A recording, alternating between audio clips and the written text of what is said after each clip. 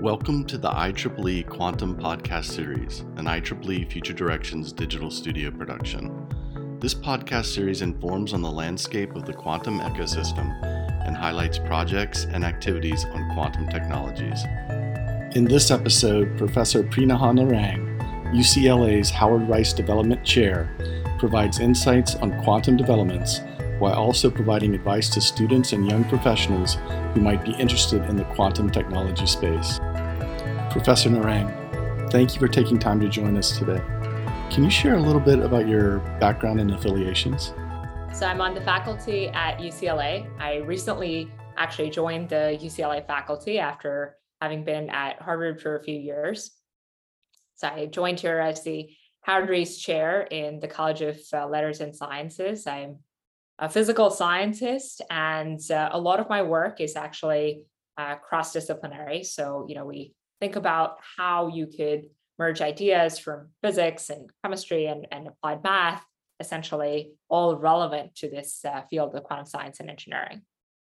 Prior to both UCLA and Harvard, I got my degrees at Caltech, my PhD there in applied physics, working on topics in photonics, nanophotonics, and quantum plasmatics.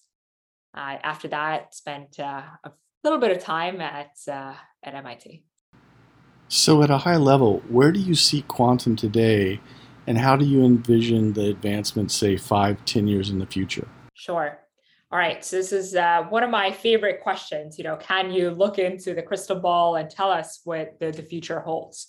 The first thing I want to point out, when we think about the future, is that in terms of quantum technologies, it's quantum computing, it's quantum networking, and quantum sensing. This is essentially the three components that make up this field.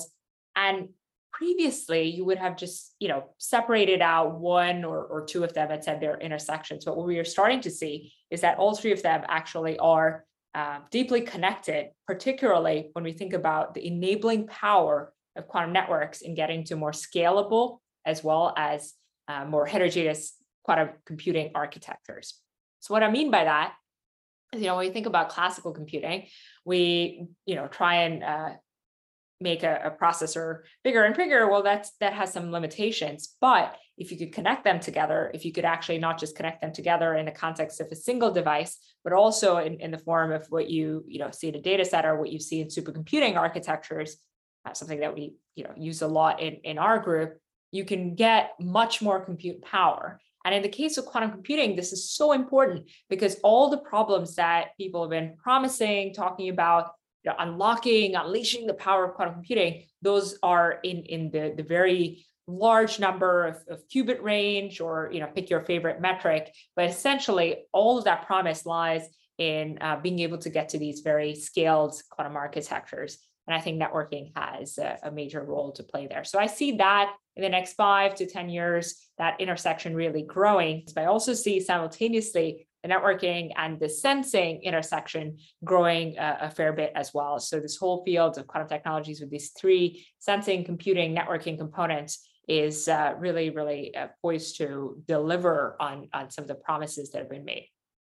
We hear a lot about scalability as it relates to quantum.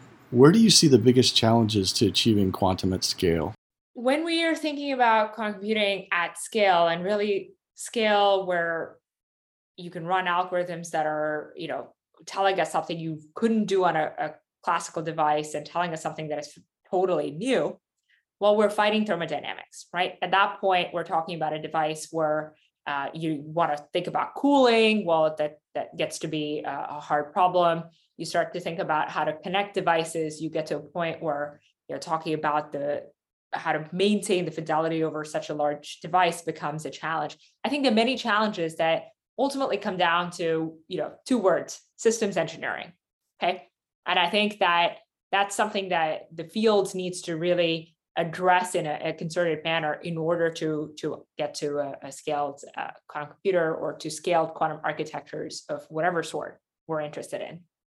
And I think that's where, bringing in folks from various parts of the engineering ecosystem, not just people who are trained in quantum engineering, not just quantum scientists, people who come from a systems engineering background, electrical engineering background, from the classical side, even folks on the software engineering who are from a classical software engineering or a classical networking background is so important. Can you tell us a little bit about the specific areas of quantum that you're focused upon and the related technology development? Yes. I'll give two. I guess I can't pick one, so I have to give two examples. The first thing that we've been working on in our group quite extensively is how do we think about open quantum systems, and how do we think about algorithms for open quantum systems that run, ironically, not just on classical devices, but also on quantum devices, where you could perhaps take advantage of the existing NISQ noisy devices to get some of these algorithms to go. So we started this in the context of an NSF-funded program, where we said, okay, how do we take some of the open systems algorithms that run, on your favorite large supercomputer and map those onto a small quantum device?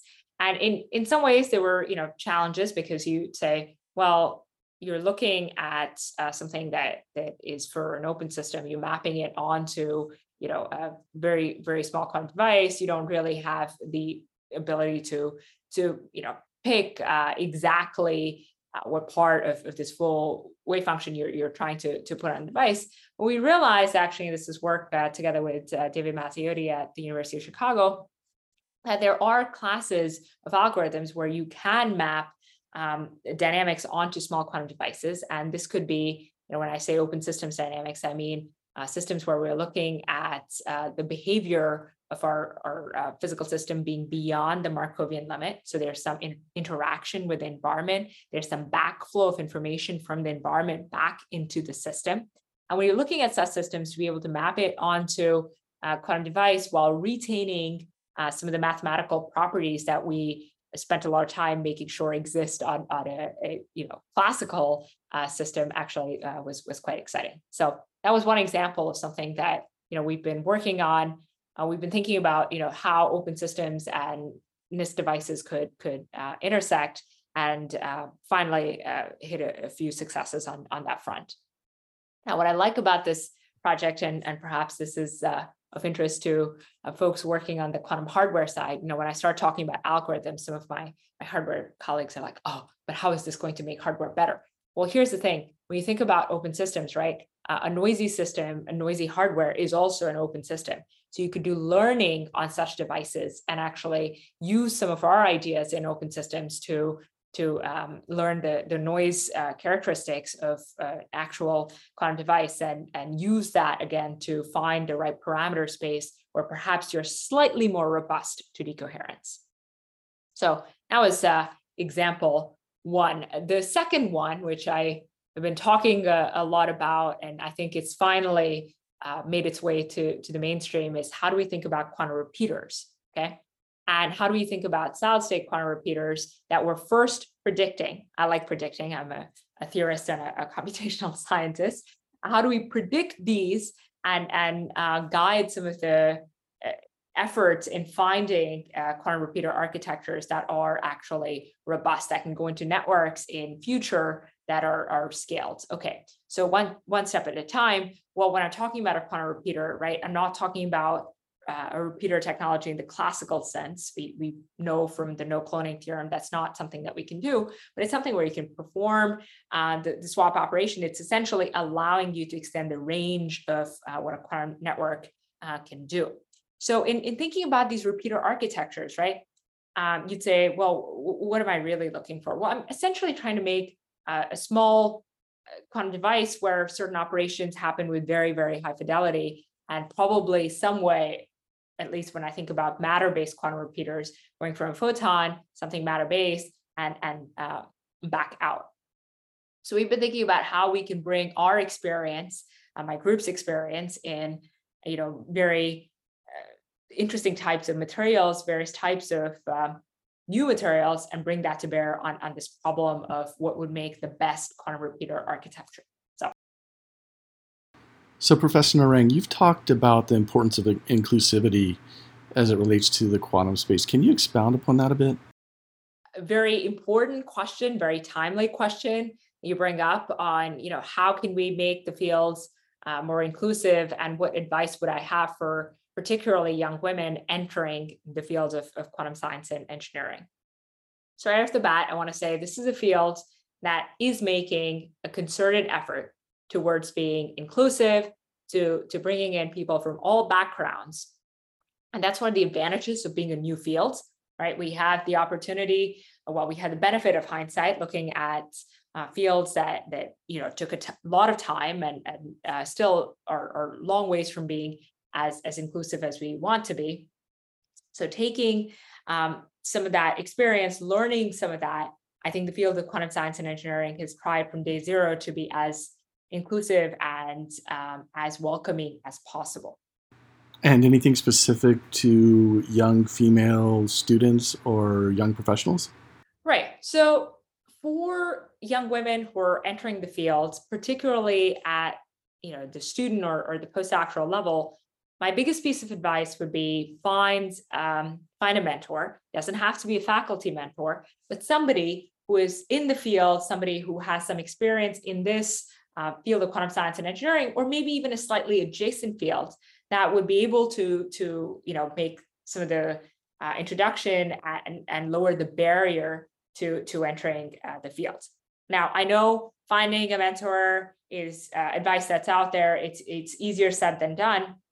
So if you're thinking about entering the field and you're at home today thinking, well, how do I get started? What's the first thing I can say that would make me a valuable contributor to the field?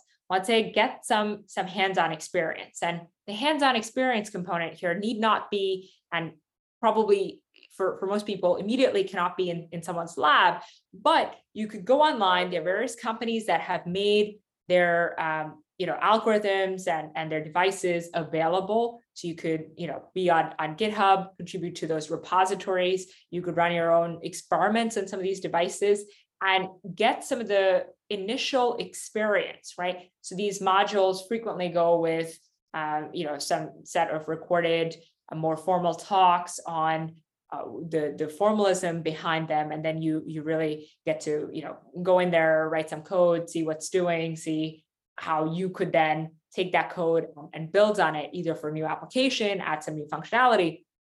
And when you do that, and with that experience, you can go approach either a startup that's in quantum software or quantum hardware, doesn't matter. Tell them, hey, here's a project I've already contributed to. Here are skills I have, and here's something I'm interested in working on, either as an intern or just somebody who wants to get a job there. So that's one of the pathways I see, and this is actually quite unique to the field of quantum science and engineering, just because so much of it is being made available online and open source that you really can do a lot just from your own laptop.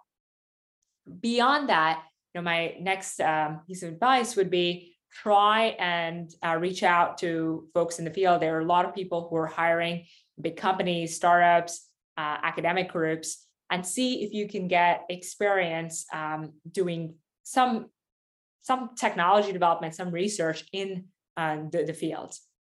One of the things I notice about applicants that I receive is your record, when you can point to projects you've completed, matters a lot. It need not just be a paper or published work. You could point to a body of code, something you've written, something you've contributed to the community, and that can really make a big difference in getting your name to the top of someone's list in that hiring process. To more senior, but still young researchers in the field who are thinking, well, how do I, get noticed? I think one of the things you could do is attend the various quantum conferences that have been happening, some that are actually put on by IEEE. There are a lot of opportunities giving talks there, getting your work presented in the form of a poster. I think those would all allow you to meet others in the field and for them to know that you are working on this topic. How do you see the IEEE Quantum Initiative helping to advance quantum technology? So, IEEE is a distinguished organization, been around for a while. I think it has a key role in connecting folks who are coming from an engineering background, folks who certainly are trained, and not just by trained, I mean, not just in the past 5 years, but, folks who've been professional engineers, people who've contributed to large engineering organizations in various areas of electrical engineering, various areas of device engineering. Keep in mind, when we think about quantum devices, it's not just the quantum part of the quantum device that's important. All the controls, there are various things associated with making quantum hardware go that require, some of the background people have from microwave engineering, some of the background people have from large-scale device simulation, systems engineering, something we've already touched on. IEEE has a key role in connecting all of those engineering disciplines with people who are thinking about, quantum science, quantum engineering, from a physics or a chemistry or more of a fundamental science perspective. I think that there's a real risk here. I'll say this as somebody who's been thinking about quantum networking a fair bit recently, that there's a real risk here of reinventing certain things, right? So when we, as quantum network folks, start to connect with classical networking engineers, people who've really, been around in the field for some time, it became apparent that rediscovering quantum SDN, software-defined networks, would not be the best way to go. Thinking about the various levels of this network, it's something that we could really interact with classical network engineers, learn from their experience, as well as positive and negative and mistakes in SDN. Think about the control plane architectures and apply that. Of course, it's not going to apply one-to-one, but find ways of applying that knowledge to quantum networks. And I think that as an organization, IEEE is really, instrumental in connecting people across those disciplines that may not typically talk with each other. Professor Narang, thank you again for contributing to the IEEE Quantum Podcast series. In closing, do you have any final thoughts you'd like to share with our listening audience? Yes, there is one aspect of this that I want to talk about, which we've talked about how people can enter the fields and feel supported. Something I want to talk about is from a curriculum standpoint, and also for academics who are in the field thinking about, how do I incorporate some of this into the classroom? How do I think about making quantum science and engineering available to students? So actually sponsored by, again, NSF and OSCP, we wrote a paper. It was published in IEEE last year, where we talked about how to build, and this was a community consensus, hence I use the word we, how to build an undergraduate curriculum that incorporates quantum science and engineering. And I think this is incredibly important, because something we put forward there is that, you don't need a full 4-year program that is entirely focused on it. But, if you're thinking about, how do I pick up a couple of courses, fit that into the larger ABET framework, or how do I think about, maybe even a concentration, and in some cases, if you're super committed, think about a master's. I think there are opportunities to make that happen, and there is a need for that. There are almost every person I talk to in the quantum ecosystem that I see at conferences says, hey, by the way, we're hiring, do you know anyone?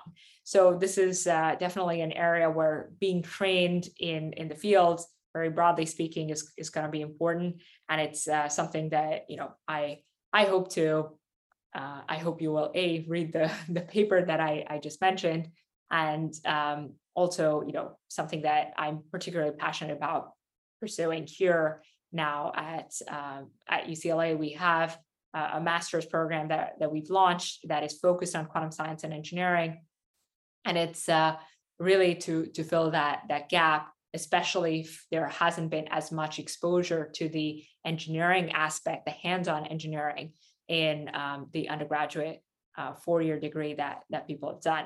So, for example, when people think about quantum hardware and they say, well, I want to be a trained quantum engineer, there's a lot of electronics, some electronics that is very classical, the controls that are very, very classical, and you want to have hands-on experience with some of that. So again, to students and also to academics who are listening, watching, I encourage you to take a look at our and various other efforts out there to bring quantum science and engineering into the classroom as early as possible and as meaningfully as possible.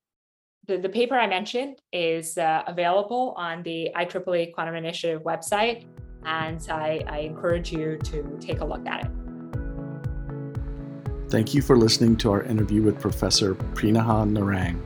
To learn more about the IEEE Quantum Initiative, please visit our web portal at quantum.ieee.org.